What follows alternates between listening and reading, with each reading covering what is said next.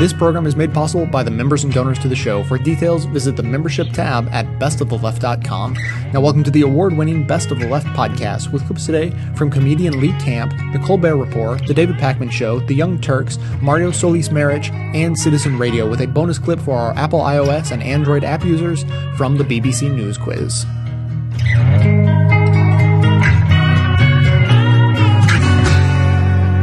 So the Republicans keep sprinting farther and farther to the right like they're being chased by a naked Perez Hilton, and the Democrats don't seem to want to get left behind. Wait, we can be repulsively greedy too. We like to bomb things too. We're willing to look the other way while the earth sweats profusely under a blanket of CO2 and twists and turns and thrashes about uncomfortably like Sarah Palin when asked to name something she's read. But not to worry. If you don't want to vote for a Republican or a Democrat, you can always vote for one of our other grand political parties. Like, the Upright Citizens Brigade. Is that something? Blue Man Group. The Blue Man Group. Wu-Tang Clan. Are they running for anything? The Wu-Tang Clan running for... Girl with the Dragon Tattoo. Now I'm just naming books. No, we've got essentially two political parties, both acting as indentured servants to corporate America. Sure, the Democrats are the lesser of two evils, and as Noam Chomsky says, that's good, because you get less evil.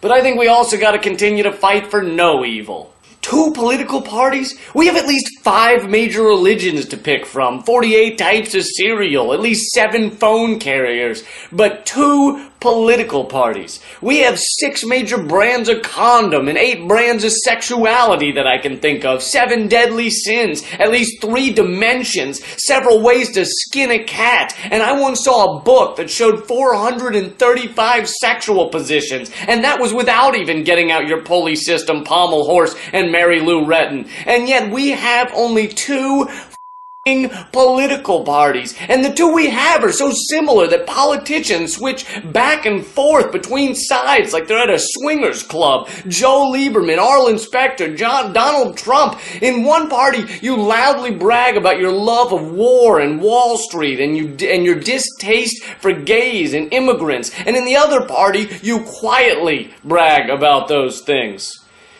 If we're going to have only 2 political parties, they should be violently different. Switching between them should be repulsive to everyone involved. It should be like switching from being a Stanley Kubrick fan to being a Vin Diesel fan. It should be like switching from sex with women to sex with dead raccoons or with Nancy Grace. You know what I'm saying?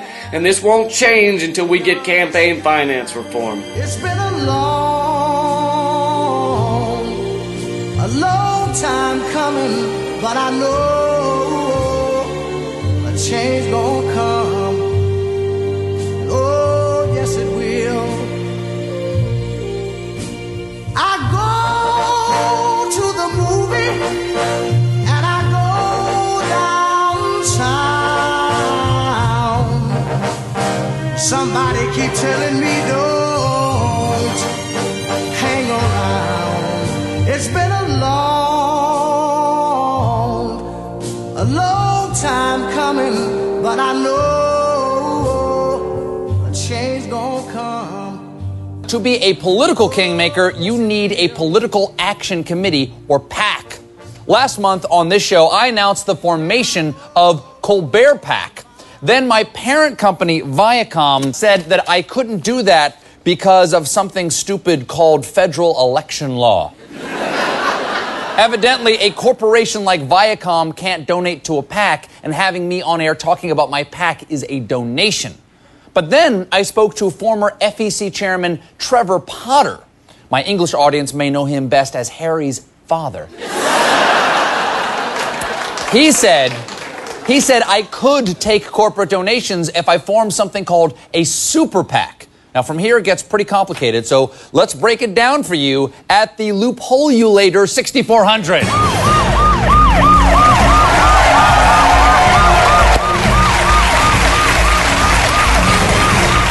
Welcome to the Loophole-ulator 6400, a state-of-the-art touchscreen that seemed way cooler before the iPad came out.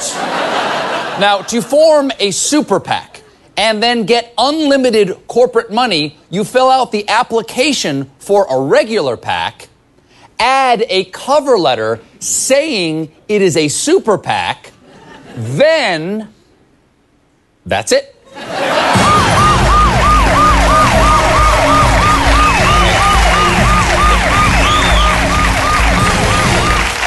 Super PAC can take all the corporate money they want, and that's legal thanks to last year's Supreme Court case Citizens United, which said that because corporations are people and people have the right to free speech, and in politics money equals speech, restricting corporate political donations would violate the corporation's rights.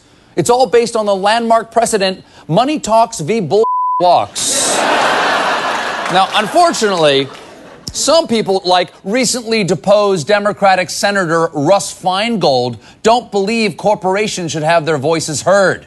Well, I think Russ Feingold should put a cork in it. This clown recently started a new political action committee called Progressives United, which is dedicated to overturning Citizens United. Now, my mother has always taught me not to say mean things about somebody behind their back. So I'm going to say mean things to his face. Please welcome, via satellite from the United States, Senator Russ Feingold. Senator Feingold, thank you for joining us in England. Good to be here. Now, sir, let me get this straight. You're trying to end super PACs by forming your own PAC. Isn't that like campaigning for gun control by shooting everyone in the NRA? Not quite. Our political action committee, Progressives United, plays by the old rules, the good rules. And that means that we take limited campaign contributions and we disclose every single penny. Aren't you fighting an uphill battle going against giant, untraceable corporate donations? You know what would really help you in your fight? Some giant, untraceable corporate donations. But, you know, that's not right. And it's not our system. Somehow we're hoping that having an approach that appeals to the average person, where they feel they still have a say in the political process, can overwhelm that kind of money. And I think it's a huge mistake to get in bed with these corporate contributions. Okay, so you don't take these giant corporate contributions and you reveal all the money that you get. How did you do in the last election? Well, it didn't go so well. It didn't go so well, and you're recommending other people follow your lead, sir. Yes. Yeah, it worked real well for 28 years in a row. Well, the bow and arrow served the Native Americans for thousands of years until somebody showed up with a blunderbuss. Isn't that what my super PAC is? I've got a machine gun, and you're coming at me with a wooden stick. Your blunderbuss is going to get turned around on you like a boomerang when we reveal exactly who is doing this. Is it a boomerang or a blunderbuss, sir? Choose your antiquated weapon. It's a boomeranging blunderbuss. Well, that's a weapons technology that I want to get my hands on. Now, if you get your way, sir, if you get your way, how will candidates raise money? Will they have to hold tattered cardboard signs by the side of the road, sell oranges on street corners, sell their bodies at the bus station? What are you going to do to these people? Now, I've done some of those things, but not others. But, you know, with the internet, frankly, it's very possible to raise a huge amount of contributions, as we've done under the Progressives United, from hundreds of thousands of people. $37 is the average contribution. The internet has provided a way to raise small contributions on a grassroots basis that I think can counter these corporate contributions. Under the law, sir, corporations are persons, and they are a minority. Well, there aren't very many of them. So, newsflash, Russ Feingold wants to muzzle minorities in our political process. Well, that's certainly a fair comment. Aren't you prejudiced against corporations? Do you cross to the other side of the street when you see a corporation coming down? Would you let your daughter date a corporation, sir? No, I would not. I wouldn't vote for it as a candidate, and I wouldn't allow a corporation to vote, and I would not let my daughter date a corporation. No, I would not. Now, I believe in fairness, sir. I will tell people where to go to sign up for your PAC if they want to. Where do they go? They go to progressivesunited.org.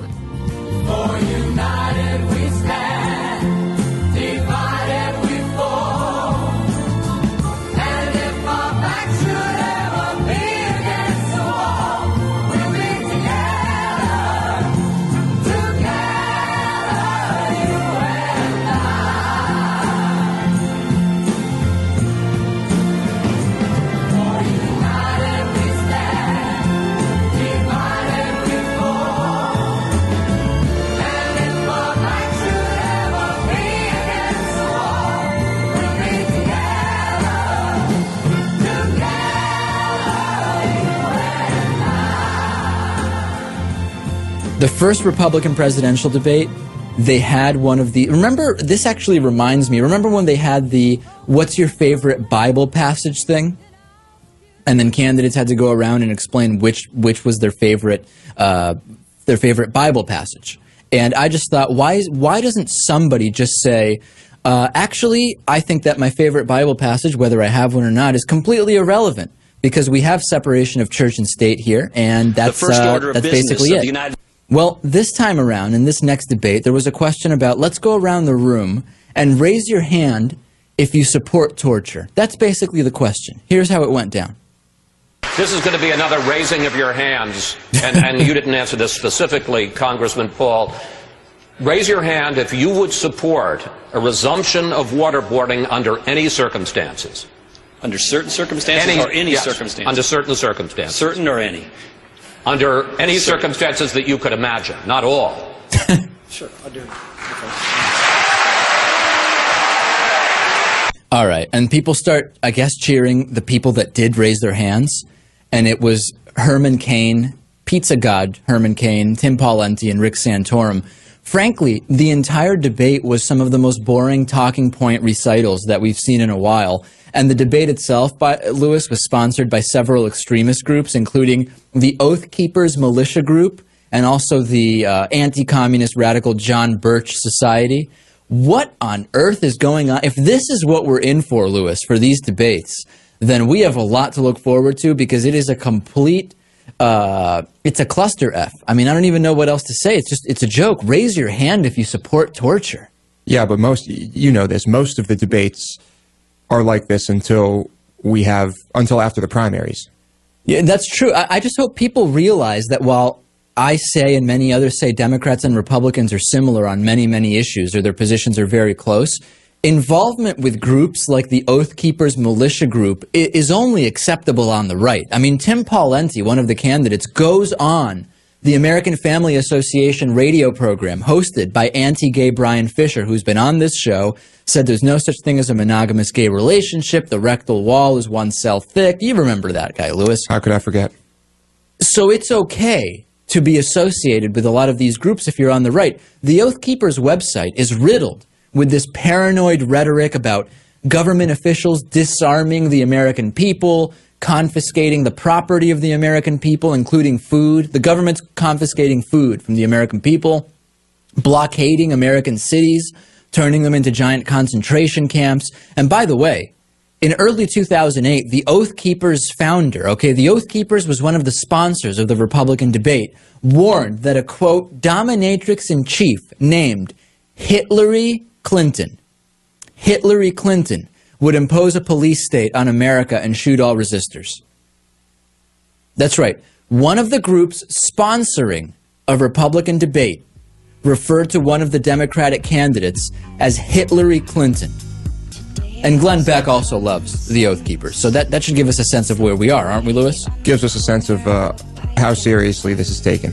Exactly. I guess it happened on purpose. 'Cause lately it's been getting quite intense.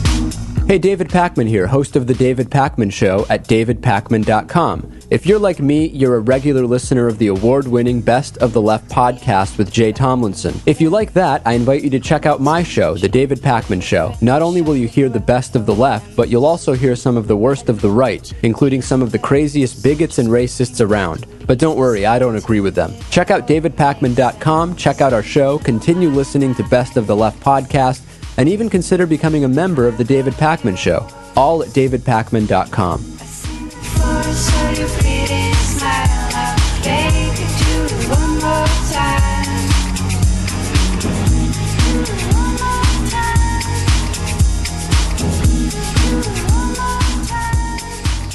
Newt Gingrich has declared that he's running for president today, which gets you the biggest of course of all time. Everybody knew he was running, but they like to do these things, gimmicks, where they declare day after day, I'm exploring this, and now I'm finally in, and I'm coming, and all that. Tell Randy Gonzalez. Nobody's telling a damn soul, man. You're Newt Gingrich.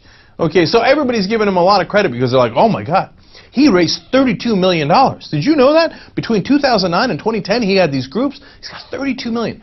I know, especially in Republican politics, money matters a lot. I get that, right? And he's going to run the misleading ads and try to get people to vote for him. And he's got this huge contact and voter list. It's 1.7 million people. Again, very impressive. Here's his problem. There was a poll that said 42% of Americans would never vote for Newt Gingrich. Never. You know why? He's deeply unlikable, okay? I mean, not only did he do all those shenanigans in the 1990s, he shut the government down, he was incredibly unpopular back then, but then, you know, you got his personal life where he had at least 2 mistresses, he got 3 wives. He said he stooped the mistress because he loved his country so much and he was working too hard. The world's worst excuse for an affair. He left one of his wives in the hospital when she had cancer. This guy's going to be president? This guy's going to get voters in the Republican primary, let alone the general election? He ain't going to get no votes. He can have a $32 billion. He still wouldn't win. People don't like him. By the way, how did he raise some of that money and what has he done with it? That's the interesting part of the story. So, you know, he's plugging along and he's been doing this shtick for a long time. He sets up these nonprofits and for-profits and he gets paid for speaking and books, and he's done movies. Ugh, who wants to see a Newt Gingrich movie, right? So he's got this whole thing going. But in 2008, he hit the jackpot. He was giving a speech, and in that speech, he said, drill here, drill now, pay less. He came up with that little slogan, which then got morphed over the summer, you remember in 2008, into Drill Baby Drill. And that wound up being very popular. Now, it got him some actual people to sign up to his list, etc. But much more importantly, it got him a ton of money. You want to guess who gave him that money? You're going to be shocked to find out it was the energy companies. Ha! Funny how that works. So all of a sudden, Newt's group winds up with $28.7 million. Just because he said, hey, let's drill and give the oil companies more money. Hey, the oil companies like that. So that is among the different ways that he raises money, and that's who he's backed by, and that's why people are talking about him. If he wasn't backed by millions upon millions of dollars from oil companies and other rich people who are looking to rob us at some point if Newt Gingrich became president, well, then nobody would be talking about Newt Gingrich, right? So, and now, how much did he raise overall? Well, he eventually got to the point where he had $50 million in what he calls Gingrich's American Solutions. Now, part of all of this is that he's supposed to give away the money. Some of it is charitable. Not all of it. Some of it is for-profit.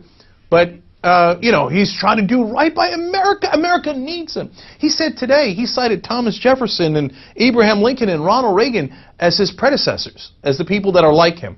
He said, now, normally, if we had normal situation in the country, you might not want to elect a candidate like me. But in dire circumstances like this, the country needs me, like they needed Jefferson and Lincoln. This guy's unbearable. So, okay, but let's be fair. He must have given some of that money away to charity for the causes that he cares about. It doesn't have to be good causes. It could be conservative causes we disagree with, as long as he's doing the right thing and giving the money to the people he said he was going to give it to. Gingrich's foundations, according to their tax records in 2009, gave away $135,000. That's it. He's got $50 million. Gave away $135,000. His largest donation was $30,000. What a joke. Okay, so where'd the money go? Well, you know, there's a lot of things you got to do when you run an organization. You know how much they spent in salaries? $4 million. Somebody got rich. Okay. Here, charity, $135,000. Salaries to all the people I know and are on my team, $4 million. Okay. And how about travel? Well, get a load of how much he spent on travel between 2009 and 2010. $3.6 million. I'm not sure I could spend $3.6 million if you said, here, you got 2 years to go travel all around the world and spend this money. I'm not sure I could do it. $3.6 million. Now, to give you a sense of perspective, right? Mitt Romney also traveling all across the country because he's going to run. He's also a Republican, okay? You know how much he spent with same amount of travel?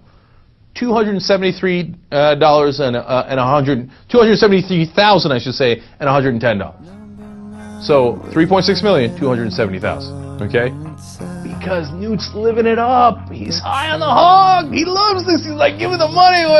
Drill, baby, drill. Yeah. It's awesome. Give me the money. Give me. Yeah, here, charity. Here's that little thing. I got desperate desires and unadmirable plans. My tongue will taste of gin and malicious intent. Bring you back to the bar, get you out of the cold. A sober, straight face gets you out of your clothes. And they're scared that we know all the crimes they'll commit, who they'll kiss before they get home. So you may recall that about a week ago, former Speaker of the House and Lego figurine head model Newt Gingrich declared his candidacy. Now, you might think that the party of family values and anti-Washington sentiment might have some problems. The twice divorced, sanctioned on ethics charges former Speaker of the House. You would be wrong.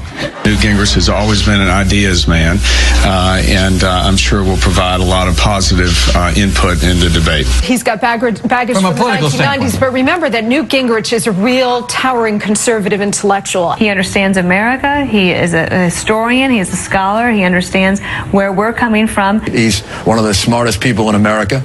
He comes up with, 2 ideas every minute.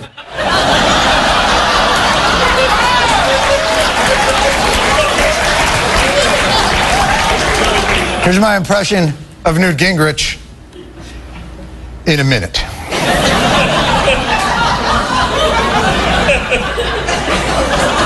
Non-alcoholic tequila. Bomb-sniffing turtles.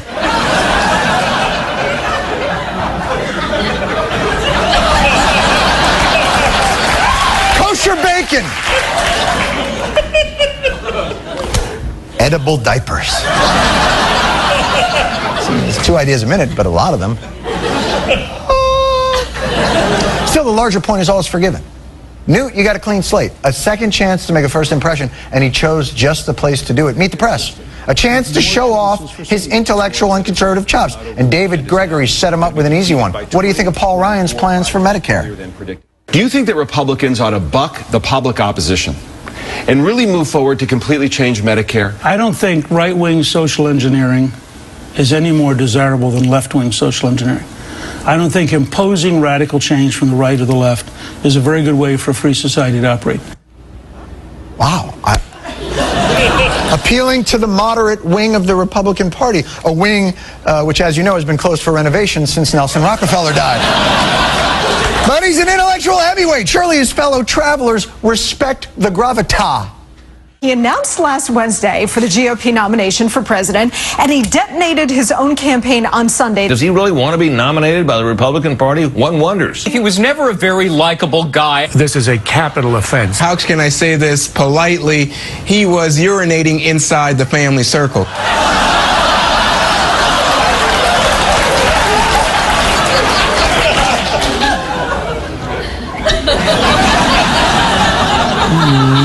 Would the impolite way have been to say that? How do I put this impolitely? He skull the ghost of Ronald Reagan and then wiped his on Teddy Roosevelt's bedspread. No disrespect. But you know what? That's leadership. Sometimes you have to speak uncomfortable truths and stand by them. Earlier in the day, speaking on a conference call, Gingrich tried to pass the blame to the adversarial nature of Meet the Press, saying, quote, I didn't go in there quite hostile enough because it didn't occur to me that going in that you'd have a series of setups. Oh, man. Wow. This wasn't me randomly saying things. These were very deliberate efforts to pick fights. You know what? I get it. I get it. You go on these political shows, you don't know what to expect. It's scary. They can be very intimidating, Newt. Welcome back. Good to be with you, David. This is your 35th appearance on the program.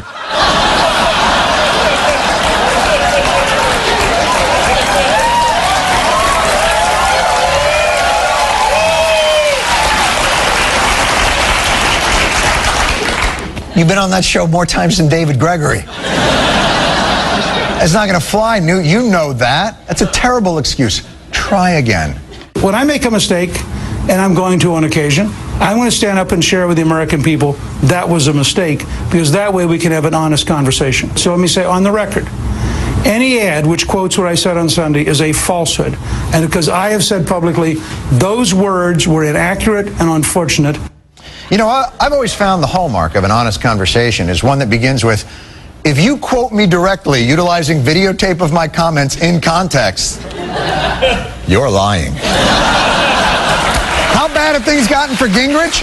This was his Monday Republican base meet and greet in Iowa.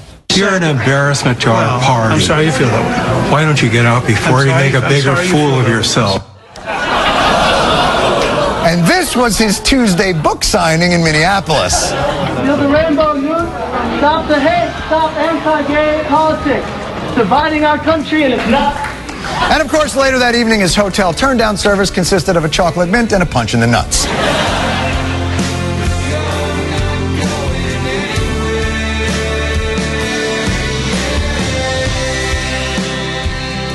I hope you enjoyed this show, but also consider it a valuable tool for not only aggregating, but more importantly, amplifying our view of progressive politics in the world. So if that's true, I ask you to support this work by becoming a member of the show at whatever level you're able, as anything from a basic leftist up through the ranks of socialist, communist, Satanist, or even the most reviled level of support, George Soros. I produce 11 episodes a month of fearless coverage on all the hot-button issues we face, maintaining a rock-solid schedule. So if that sounds worth supporting, please consider signing up to donate as little as $5 a month or even $55 a year. Members also gain access to bonus audio and video content that doesn't make it into the show itself. So for a concrete way to support a strong progressive voice, please visit the membership tab at bestoftheleft.com.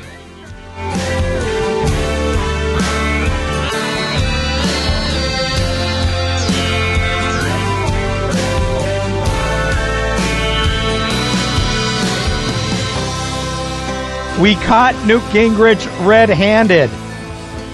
Unbelievable. I was sharing with folks about how Newt Gingrich had basically gone on Spanish language television over the weekend, right? He had gone on Spanish language television over the weekend. He went on Univision. So Newt Gingrich goes on there because, of course, he's announcing his thing. He wants to be president, etc.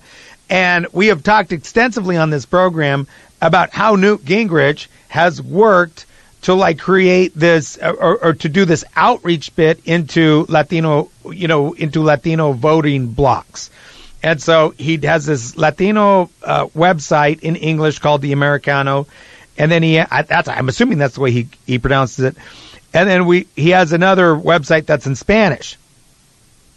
And keep in mind that this is the guy who said that Spanish is the language of the ghetto and said that Spanish was the language of poverty. All right? So since then, he, I guess, has looked at the demographics and he's got religion. So he goes on, and I talked about this yesterday, but I just want to catch you up because there was big developments today that are going to absolutely blow your mind. And I'm not exaggerating because they've blown mine. And Rick, you should link to the story I wrote about it on MarioWire.com on my page on AM760.net because there's some links that people are going to want to see, right? So we talk about this, and basically he goes on Al Punto, and he says that he believes that there should be a pathway to legalization for undocumented folks. Which is just like, that's mind-blowing to hear that from Newt Gingrich, right? Now, the way he wants to do it is goofy and all that. We talked about that, and we talked a little bit about that yesterday as well. But he is kind of doing this thing, but he's doing it in Spanish. He's doing it on a Spanish language station.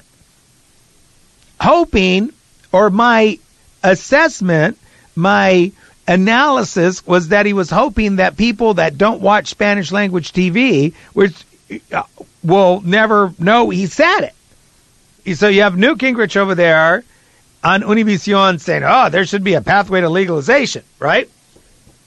But he's not saying it in English. So I write about it. So I talked about it yesterday, and then they wrote about it on Think Progress today, I think, or they might have wrote about it yesterday. And then I decided I'm going to write about it today. So I write about it. And then I start hearing rumblings. that there's nervousness in Newtland, right? And nobody can deny he said it because there's a transcript and there's a recording and all of that stuff. Because he doesn't know Spanish. He said it in English. When people don't speak Spanish, go on Al Punto, they dub in the Spanish, right? But so there is a recording of him saying this. And so lo and behold, one of our team members here is like helping me do, we post the story and we get some interest in it and we hear there's nervousness in Newtland, or otherwise known for you Newtinos out there, for you Latinos that love Newtinos. There's trouble in Newtlandia, right? And then suddenly, while one of my team members is doing research, additional research for the story, he discovers, now check this out because it's going to blow you away, that Newt Gingrich has pooled every single item on any website that he controls that talks about immigration. Search immigration or Google newt.org immigration. And when you Google that, like 20 things come up about what Newt Gingrich thinks about immigration. But when you click on the link and you go to his site, it says, this content has been removed. And it says it on every single item. Newt Gingrich,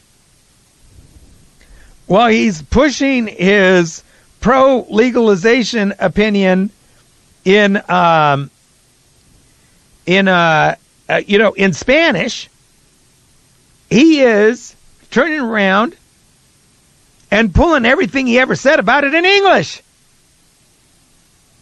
Now, why can that be?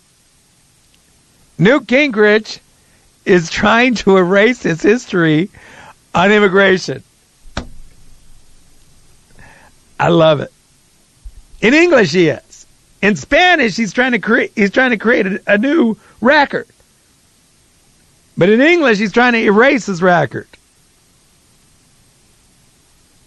This is an amazing. By the way, let me remind you, this is one of the top contenders. This is one of the top contenders for the for the GOP presidential nomination, who has spent real staff time in the last 24 hours trying to erase his opinion on immigration. What do you think about that? The Univision interview, is that the real Newt Gingrich? Or is the English language record the real Newt Gingrich, even though he's trying to erase it? Will the real Newt Gingrich please stand up? Dejar y la viven ahí en este mundo de tristeza. Dejar y la viven ahí mi manera. Yo quiero ser ahí nada más. Prefiero y recordar un nuevo amor tanto mejor. Quisiera olvidar tanto lo dejó. It's time for another installment of Meet Your Potential 2012 GOP Candidate. Tonight we're featuring former Pennsylvania Senator Rick Santorum. He's semi-committed to a run, having dipped his toes in the presidential pool by forming an exploratory committee. That's how they do it. Santorum, of course, has an uphill battle because he only got 3% support in the latest NBC News poll, and frankly, I'm shocked it was that high. But he's trying to fix that this week with a campaign blitz. 9 events in 6 days in 3 states plus D.C. Good luck with the D.C. vote. Today, he checked the gun lobby off his list with a speech to the NRA. But with Santorum's history, he doesn't have much work to do to prove his social conservative credentials. But that doesn't mean he's not trying. Yesterday, Santorum railed on Planned Parenthood. This is an organization that was founded on the eugenics movement, founded on racism. You can say, well, it's not that anymore. It's not far from where it was, in my opinion. A lot of evidence that the location of their clinics happen to be in places that were historically places where there are high concentrations of minorities, for example, and that advertising is geared toward that. Right, it's not conservatives, it's Planned Parenthood that's racist. Yeah, I got it. Nice try. But in fact, fewer than 1 in 10 abortion clinics are located in predominantly black neighborhoods. So as always, he wasn't even close to right. Of course, that's not all Santorum has had to say on abortion. The reason Social Security is in big trouble is we don't have enough workers to support the retirees. Well, a third of all the young people in America are not in America today because of abortion, because 1 in 3 pregnancies end in abortion. It's amazing how little sense that makes. Then they would also get Social Security later. He didn't think about that part. In addition to being radically anti-choice, Santorum planted his flag in the anti-gay camp back in 2003 in an interview with the Associated Press when he had this to say about same-sex marriage. Quote, "In every society, the definition of marriage has not ever, to my knowledge, included homosexuality. That's not to pick on homosexuality. It's not, man on child, man on dog, or whatever the case may be." Now, of course, he's never lived down that man on dog comment. Santorum also blamed the Catholic Church sex abuse scandal on liberal media's zealous promotion of alternative lifestyles. Yeah, the liberal media made the priests do it. Nice try. Now that he's staked his claim well into radical social conservative territory, Santorum tried to boost his foreign policy cred yesterday with a big speech. Well, it wasn't quite, I can see Russia from my house level, as Palin did, of course. It was certainly no Gorbachev tear down this wall either. He didn't even mention Afghanistan, America's longest war, and when he was asked about it, here's what he came up with. The narrative was sort of a looking forward type of speech, not really bogged down. I mean, I did mention some of the current conflicts, but I did try to paint, sort of not get bogged down in that, and just really paint more of a larger vision of our overall policy. He apparently didn't think he'd get bogged down talking about Libya, though. That was a cut-and-dried case of President Obama's a terrible leader. Decisive action against Gaddafi would have been the end of him, but that is not what we did. Instead, the president delayed any comment for several days, then announced his support for expelling Gaddafi. He then dithered by doing nothing to effectuate that policy. But here's where it gets good. When he was asked what he would do in Libya instead, listen to what he said. I don't have the information necessarily to make those kind of judgments in a way that I would feel comfortable answering that question. I think I'd have to have a lot more intel than that's available publicly as to what's going on in Libya, the nature of the rebels and the conditions on the ground. That's great. So he doesn't have enough intel to make up his own mind, but he does have enough intel to know that Obama's definitely wrong. Lack of intelligence has been a problem for Santorum before. In 2006, he held a press conference announcing that the U.S. has found WMDs in Iraq. Oops. But Santorum's speech yesterday was about slamming Obama's foreign policies, and he threw in some good old-fashioned fear-mongering for good measure. He called radical Islam a, quote, existential threat that was extending its tentacles from Africa to America. And he said they're not just doing it through acts of terror. It's more, including the non-violent efforts to insinuate Sharia law in Western countries, including our own.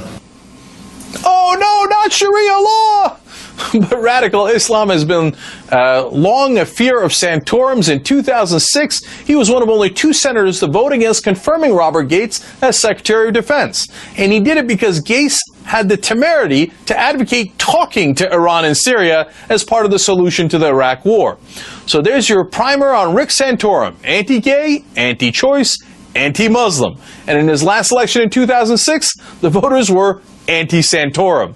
He lost to Bob Casey Jr. by 18 points, the worst loss for a Republican senator in Pennsylvania. And that was even after a last-ditch effort for victory by launching Gathering Storm Tour, where he told people that Democratic victory would be a disaster for the future of the world. And that didn't work either, because he was a loser. Look at all these losers, you find them everywhere. They're fucked up and annoying, but somehow you seem to care. It's easier to laugh, but something makes you stick around. You can't watch from above and keep your 10 toes in the sand. You wish that you were special. I'm just like you. We all know the real reason that Kane wants to get with this. Everyone in D.C. is talking about my fundraising political action committee, Colbert PAC. Founded by me. Oh, they love it. Founded by me so that this election, you, the Colbert Nation, could have a voice in the form of my voice, shouted through a megaphone made of cash. Now, when I announced Colbert PAC on the air, my parent company, Viacom, freaked because legally it is illegal. Corporations cannot donate to PACs, and they say using my show to talk about my PAC is a donation. So I did the right thing, and I exploited a loophole. You see, thanks to the Supreme Court's Citizens United ruling, corporations who can't give any money to a PAC can now give unlimited money to something called a super PAC.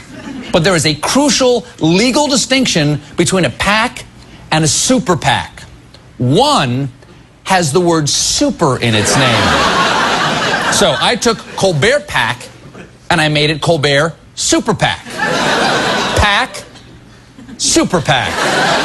Clark Kent, Superman. Bruce Wayne, Batman. Gordita, Gordita Supreme.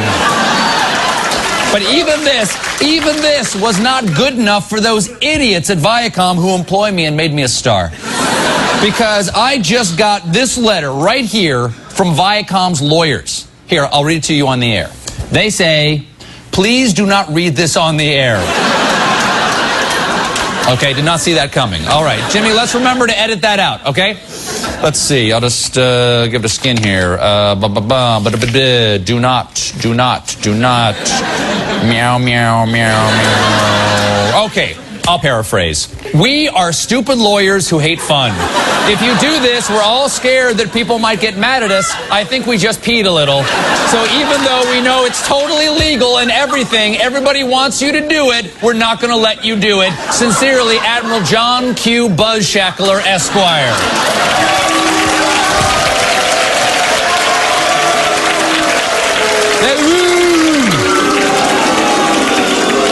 Can't believe it. I hate my parent company. They never let me do anything. Everyone else's parents' company let them do it. Karl Rove is a paid employee of Fox News, and he gets to talk about his super PAC, American Crossroads, all the time. American Crossroads, American Action Network, and other groups have announced a $50 million House surge strategy. There's a new poll out from American Crossroads. Full disclosure, I'm involved in a group called American Crossroads. He can have his cake and eat it too. And imagine how much cake he eats. Fox also lets paid contributor Dick Morris do it. See if you can spot him subtly slipping his super PAC into the conversation. I've set up a thing called SuperPACUSA.com. I've set up something called SuperPACUSA.com. SuperPACUSA.com. I have this thing called SuperPACUSA. SuperPACUSA.com. SuperPACUSA.com. Don't watch the show without a pencil and paper. Yes, always watch the show with a pencil and paper, Fox viewers. And if you don't have pencil privileges, explain to the day nurse that it's for America. And folks, it's not just Fox. NBC Universal is fine with Donald Trump running his mouth off about his political ambitions on The Celebrity Apprentice. Everybody's saying I should run for president. Let me ask you a question. Meatloaf, should I run for president?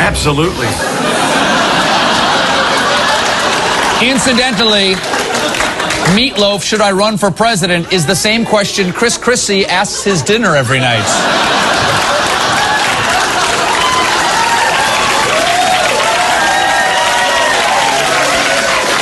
And to date, the Meatloaf has not been given time to answer. And I would do anything for love, but I won't do that. No, I won't do that.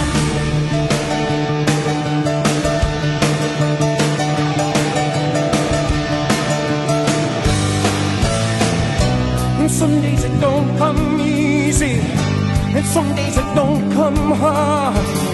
Some days it don't come at all, and these are the days that never end. So, Allison and I have been accused recently of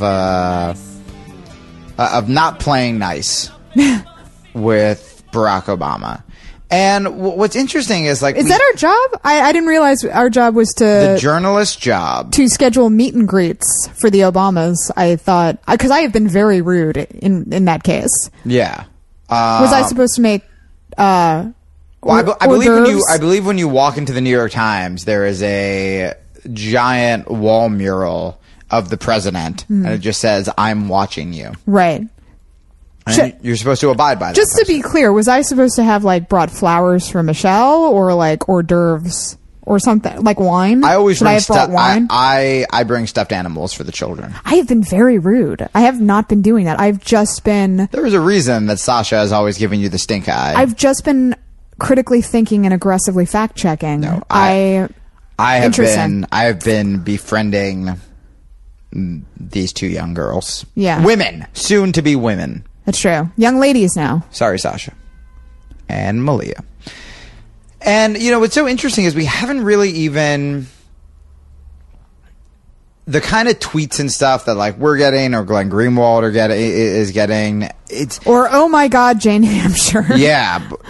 Are usually reserved for, like, when election season comes around. And everybody starts... And we're vocally saying, fuck Barack Obama. Right. And what's so scary now is we haven't really had shows where we've said, fuck Barack Obama. That's what's so weird. Like, we've been relatively tame, I mean, we've stuck up for Obama when he needs to be stuck up for.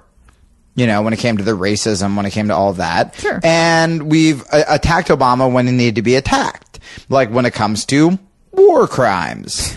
And I guess the reason I wanted to bring this up and what's so scary is that the fact that it's coming out now is scary because we're not assaulting him personally.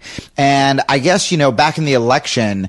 During the election, it could definitely seem like we were assaulting him more personally because we were going over his policies and his character. Whereas right now, when we're talking about, like, you know, for example, the drone strikes in Libya, we're not talking about Barack Obama. We're talking about drone strikes in Libya. And what's so scary to me now is these kind of self-proclaimed Obama bots are...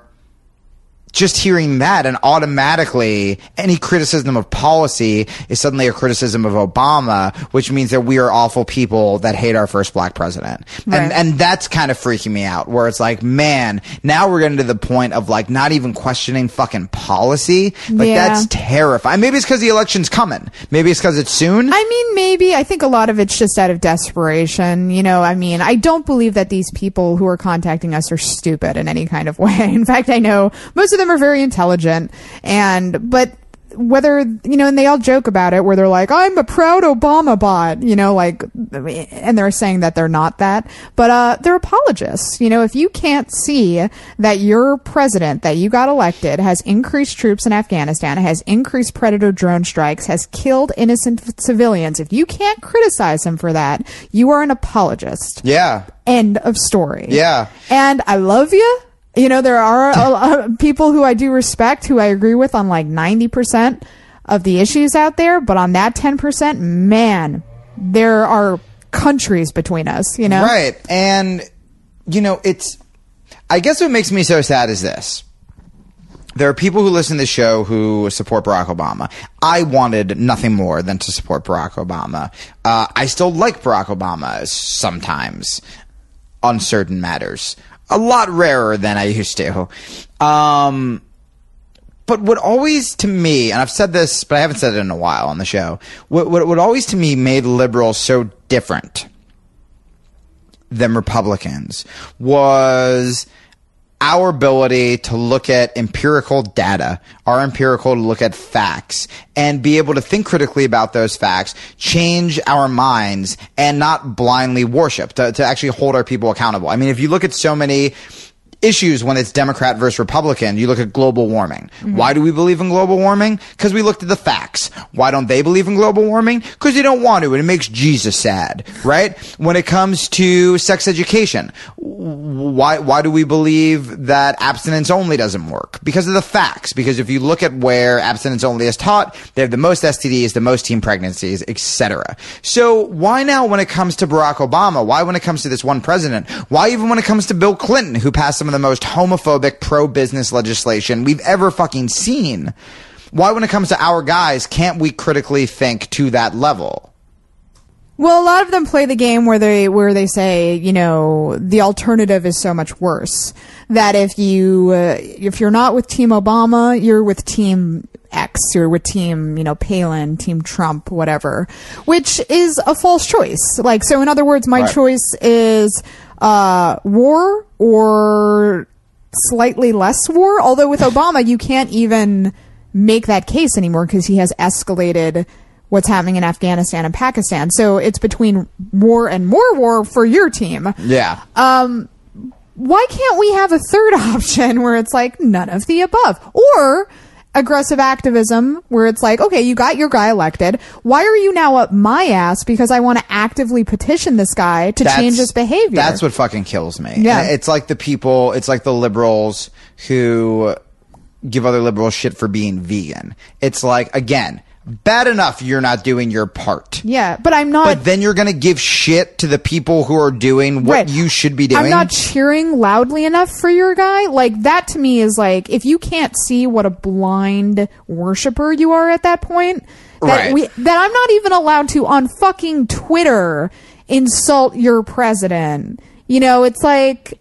And not even an insult. Again, attack the policies that are responsible for civilians. Right, I'm not being going after murdered. like character assassination or like insulting his children. Like, right. yeah. It's not like if we sent around racist postcards of like Obama in the African garb being like, oh, so now I can't criticize the president. Right, exactly. Like we condemn those acts as much as anybody else does. But when I'm attacking the policies of the president on Twitter to be like, you're the reason that we're going to lose the election in 2000. You sound like a crazy person. Yeah, you absolutely. sound like a lunatic. And the fact that they can't see that, you know, and what's so funny is they all have the epiphany like 4 years from now.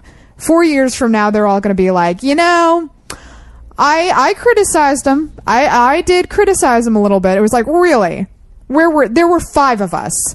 I could count on one hand how many progressives were criticizing Obama. Right. David Sirota, Glenn Greenwald, Jane Hampshire, us, and like Marcy Wheeler. Ralph Nader. Yeah, I mean, and like it's the Fire Dog laughable. Lake, obviously, but like it's a small community.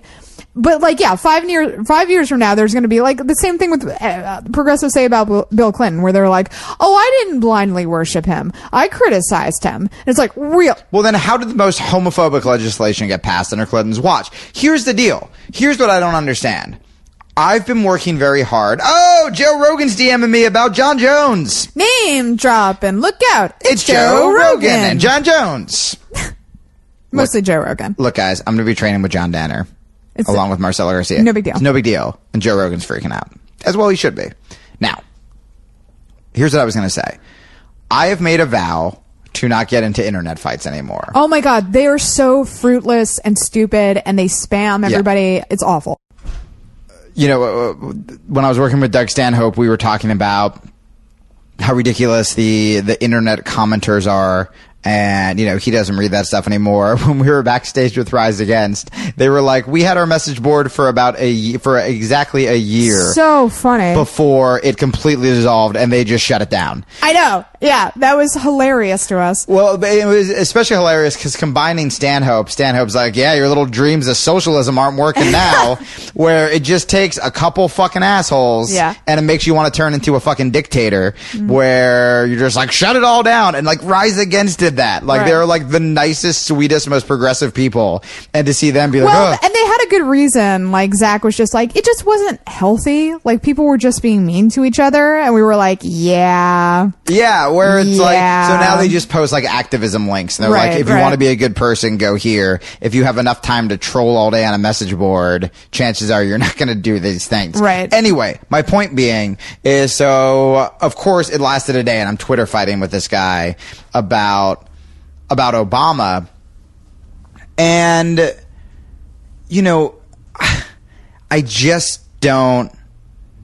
don't remember where I was going with this.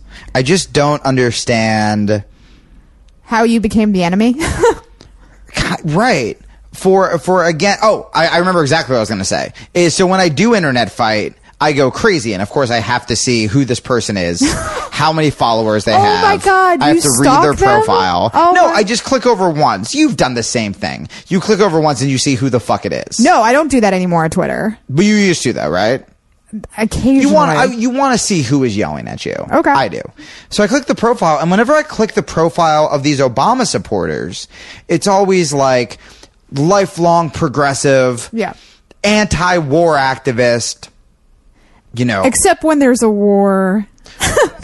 and that's what upsets me the most, where it's like, okay, so if these things mean enough for you to put them in your little profile, then wouldn't it behoove you to try to pressure the president into actually following through with the ideals that you hold so true? Well, what happens along the way is they think that they're being a pragmatist when in fact they're being an apologist. They're like, this is the real world, he says, with no military training whatsoever, far from a battlefield. Right. They act like these armchair generals where they're like, this is the real world. We're getting bombs dropped on us. You don't know what's out here. Right. He blogs from Williamsburg, know? So we are portrayed as these idealistic, naive daydreamers. But again, when in fact we're the only ones being morally and ethically consistent, because if this was here, every good liberal on Twitter would be pissed the fuck off. Right. Yeah, absolutely. I mean, I guess what's even like more upsetting is like you just look at, and we've talked about this with Obama, the great negotiator, we got to get him back on, is you just look at the laws of negotiation. And these people should be happy, where it's like, if there are people like us and Greenwald and all of you guys out there pressuring Obama to be as anti-war as possible, then don't the laws of negotiation say at least we'll land somewhere a little more peaceful than we are now? Right. Whereas if you do what these guys do, which is just blindly support the president, but meanwhile, while we're not doing anything, you have the conservatives pushing him to bomb everything with a yucky sounding Middle Eastern name, then where do you think he's going to land? Right, exactly. He's going to land somewhere more towards the right. Yeah, and I mean, what's so incredible to me is they're the ones being intolerant. It's not as though we never criticize them on the interwebs, but we're not trying to silence them and force them out of the party. Whereas I really feel like they're trying to silence us and force us out. Well, and even the Obama administration, Rahm Emanuel called us progressives retards. Yeah. I mean, we're getting bashed all the time. We're constantly getting thrown under the bus. Yeah. And I mean, like, is the Democratic Party not divided enough? Like, can we just agree that we have certain liberal ideals, and those ideals include being anti-war? Yeah. Regardless of who's president, it's not a good thing to be bombing and killing innocent children. Yeah. Can we agree on that? If we can agree on that, then you have to criticize the president when he escalates a war in Afghanistan and escalates drone strikes in Pakistan. You have to. Yeah. Otherwise, if you fail to do so, you're morally and intellectually inconsistent. Absolutely. And you would laugh at Republicans if they did the same thing. I know.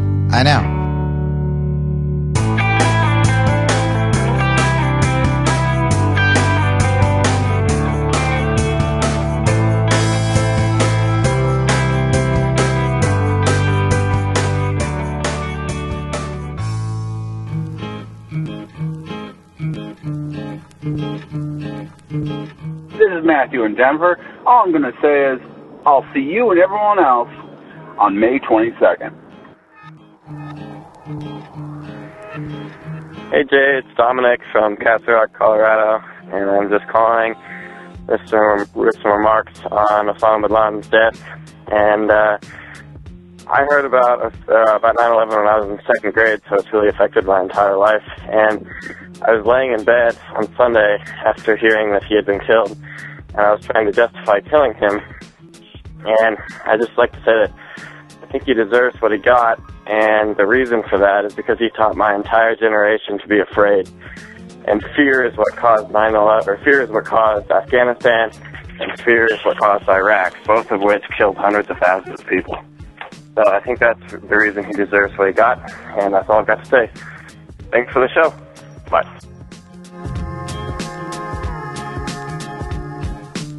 Hey, Jay. Ron from calling outside of Philadelphia. I calling today because I love the show and had a different perspective I wanted to share with people.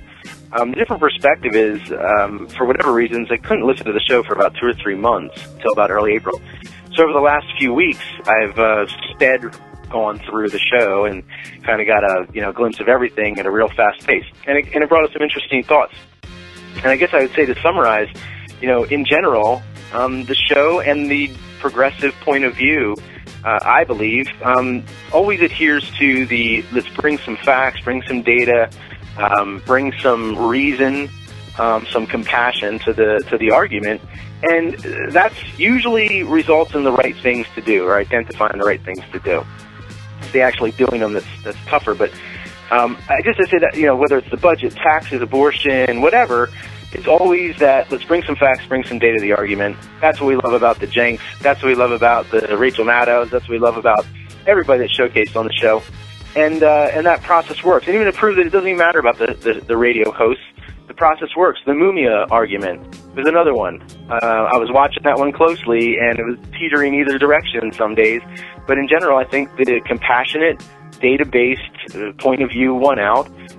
Anybody that seemed to be against him was convinced that he was guilty and convinced that he was convicted fairly. And, they should know better than believing that too strongly. So I think the right thing worked. And so it wasn't the radio shows, it was the people. And the process works, bringing data to the table, and that's what we love about it. The call to action, I guess, is what are we going to do about it that's going to get us some different outcomes? I mean, I listened to Cenk the other day. He's like, he was right. He was right. I showed you. Here's what I said about it. Here's what the people say.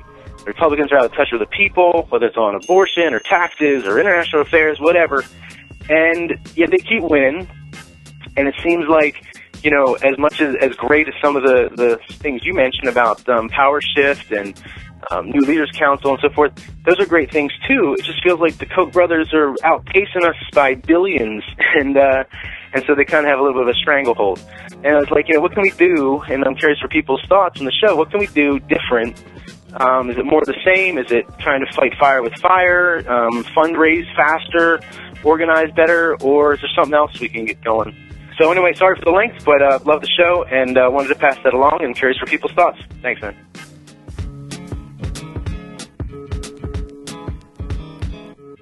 Hey Jay, this is Carter from Denver.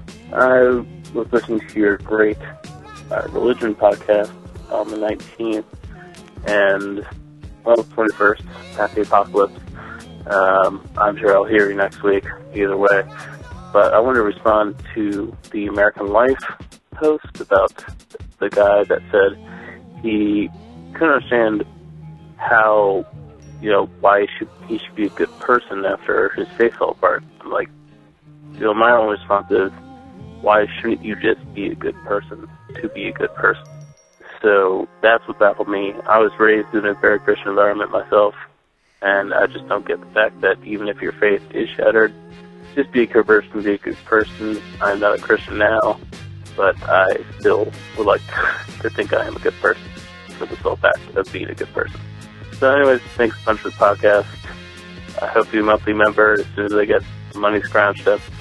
And love the podcast, Jay. Keep doing it. Thanks for listening, everyone. Thanks to all those who called into the voicemail line. If you would like to leave a comment, question, or activist call to action yourself to be played on the show, the number to dial is 206-202-3410. Today, I just wanted to quickly remind you of the brand new way to help support the show at no cost to yourself, which is to check out Stitcher. And when you do, use the promo code BEST. That's how they know that I sent you. So basically, Stitcher is a service that allows you to listen to thousands of podcasts without syncing your mobile internet-connected device to a computer. So you can get this application on the iOS devices, meaning all the Apple devices, as well as Android, BlackBerry, and Palm. And when you get one of those applications and as you sign up, if you use the promo code BEST, not only will you be supporting this show without it costing you a dime, it also enters you for a chance to win $100 from Stitcher, just because they like you. So check out Stitcher in the application marketplace of your choice, or check out stitcher.com/best to be walked right through the process. Secondly, today I wanted to address an email that I got a while back and just haven't had a chance to get to yet.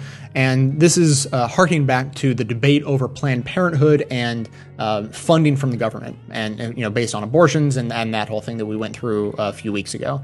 So Sherry writes, I keep waiting for someone else to ask this question, but you haven't said anything on your podcast, so here goes. During the 2010 election, there was a lot of comments about the money the Chamber of Commerce was donating to conservative candidates. They get some of their money from overseas corporations. The argument was, because money is fungible, they can't say that no foreign money is being spent to influence the election. Now, there are a lot of comments about Planned Parenthood having its government money cut because a few of their facilities offer abortions. The response has been that no government money is funding those facilities. My question is, if the Chamber of Commerce money source is fungible, why isn't Planned Parenthood's? I hate what conservatives are doing to my country, and I utilize Planned Parenthood services for years, but I am having trouble understanding the difference in the money issue. So I'm going to do my best to explain this as best I know how, and then when I am wrong, I sincerely hope that someone will call in and correct me on the issue. So first of all, the Chamber of Commerce, as I understand, they receive money from their member organizations and any donors that they can get the money from, and then they turn around and spend that on things, very often campaign commercials. And then Planned Parenthood does their funding through the government a little bit differently. They actually perform the services first and then request reimbursements through the government.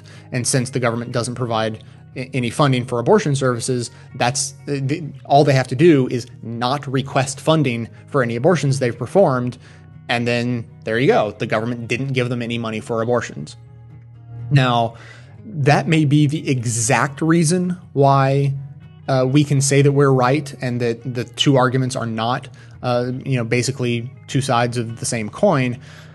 But to be intellectually honest about it, I actually don't think it's that bad of an argument from the pro-life, anti-choice, conservative point of view to make that argument about Planned Parenthood, and here's why.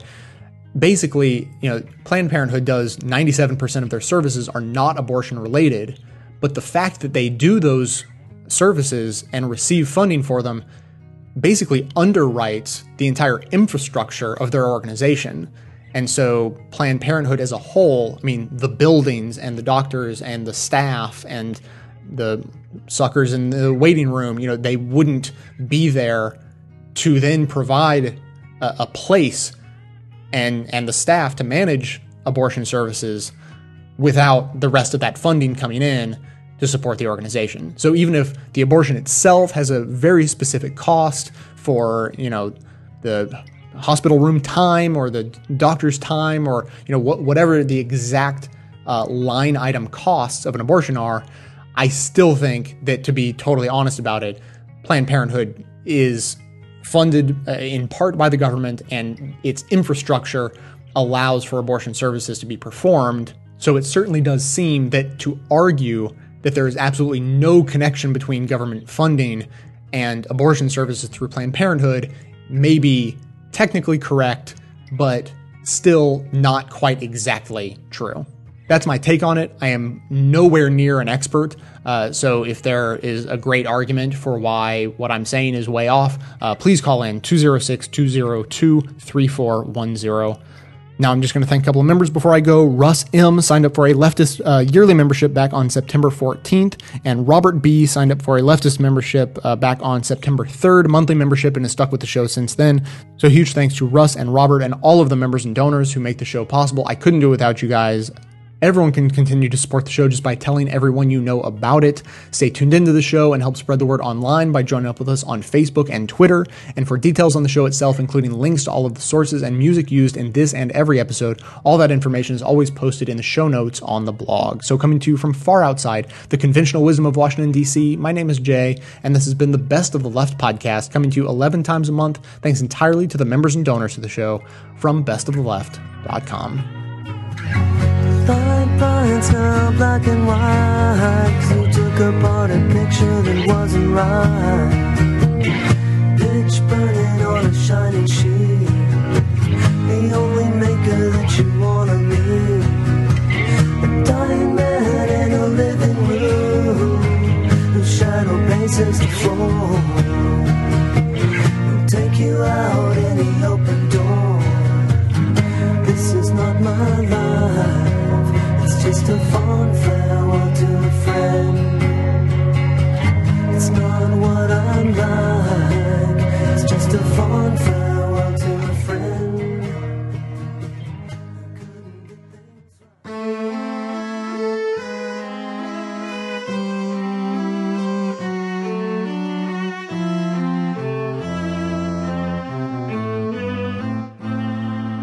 Hi, Jay. This is Robin from NYC, and I've been listening to the callers ever since you first shared your feelings about Bin Laden, and I just keep thinking about it, and I want to share my own personal experience. So let me say first that I'm a New Yorker, a Brooklynite, born and bred, and I was really lucky that I grew up with an amazingly cool view of the World Trade Center. Since then, I've traveled and moved around the country for some years, but by September 11, 2001, I was living back in the city, downtown, in the East Village, and when the day came and those planes hit the buildings, for about the next 2.5 months, the way I remember it, I was like nearly catatonic. I was like shaking and staring off into space and sweating and crying, screaming, whatever. And I did spend a lot of time at night at Union Square Park, where like hundreds would gather, and later dozens. I'd be there until like late into the middle of the night.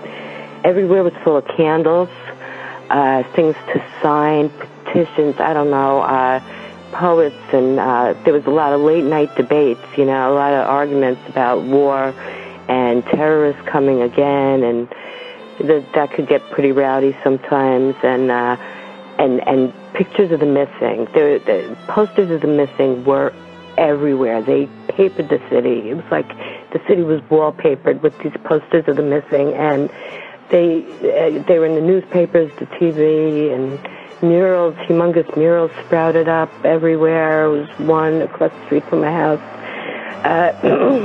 But mostly I was in a dazed state, like for a long time. And the next thing I remember, my friends were trying to talk me into coming over for Thanksgiving. And I was like, Thanksgiving? Like, what month is this? So I had like old classmates and neighbors who were working at and around the Trade Center.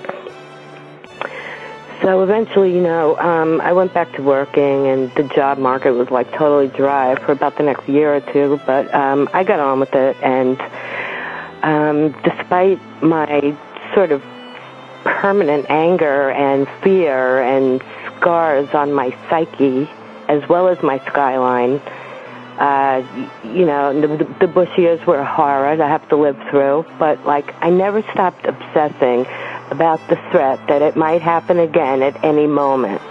And I raged against Bin Laden at the time, like all the time, and gradually less as the years passed, but I fucking hated that guy, in every fiber of my being. And I, of course, realized that, you know, most people got by just fine as the years passed, but, you know, I'm way too sensitive, and that's just me. But so now I hear that he's dead, and you know, my first instinct was like everybody else's, like, oh my God, hallelujah, you know, can this be real? And I'm jumping for joy, and I'm crying for joy, and I'm praying for peace, and even though I'm an atheist, and I thank my president, and I giggle uncontrollably, like, you know, I mean, I'm overjoyed. And so, you know, I'm watching TV, and I see the crowds partying down at the Trade Center, and at the you know, the site, the Ground Zero site, and for a couple of minutes there, I really thought, like, I might just run down and go join them. So I'm watching, and, you know, I started thinking, like, gee, I wish they had captured him, you know, I wish we had him and could just, like, throw him behind bars like any criminal loser motherfucker, you know, watch him and try and tell it to the judge about your stupid jihad, motherfucker. And I think that, you know, ultimately that would have been a lot more satisfying. But, and I began to realize that I was only watching a bunch of rowdy frat boys popping champagne. And so, you know, I don't think I want to put myself in the middle of that mess. So, but truth be told, I don't begrudge them their spontaneous elation. I mean, I, too, had a moment of supreme joy and a genuine sense of relief. So, you know, kids are kids, and, you know, they get like that sometimes. So this was a monumental moment for me, too. And we killed an icon. You know, it's a big fucking deal, as Joe Biden might say. So, well, I didn't go. I stayed home and continued to focus on the news coverage and opinion that, you know, it continues to pour out, and I'm still all over it. And generally, I've got a much more deeply nuanced view of the whole Bin Laden episode now, and I'm fine with you or other people having a different reaction than mine. You know, that's cool. And when you see the Bush administration criminals, they look ridiculous now. You know, I'm relieved to be able to, like, laugh at them when I see them on TV. But and I'm grateful that foreign policy is in more somber, serious hands today, because it's time we finally got our shit together and figure out how to live with the rest of the world from here on in. So, okay, thanks for letting me talk, Jay. I love the show. Good night.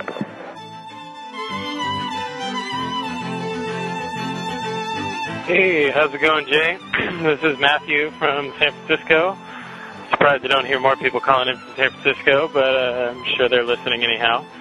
Anyways, I hear all these shows that go on about the deficit, or the deficit mentioned in different shows. And I know that you maybe can't take on any more sources, or you said that before, but the Planet Money podcast from NPR, they talk a lot about the deficit, and it's interesting in their particular case to hear some people who are well-versed in economics, who are big in economics, and hear them talking, you know, sense, in a progressive sense, about the deficit, and just, you know, call it like it really is in that arena. And so, yeah, consider using some stuff from them, because they're like-minded to progressives, and they know what they're talking about. Have a good one, man.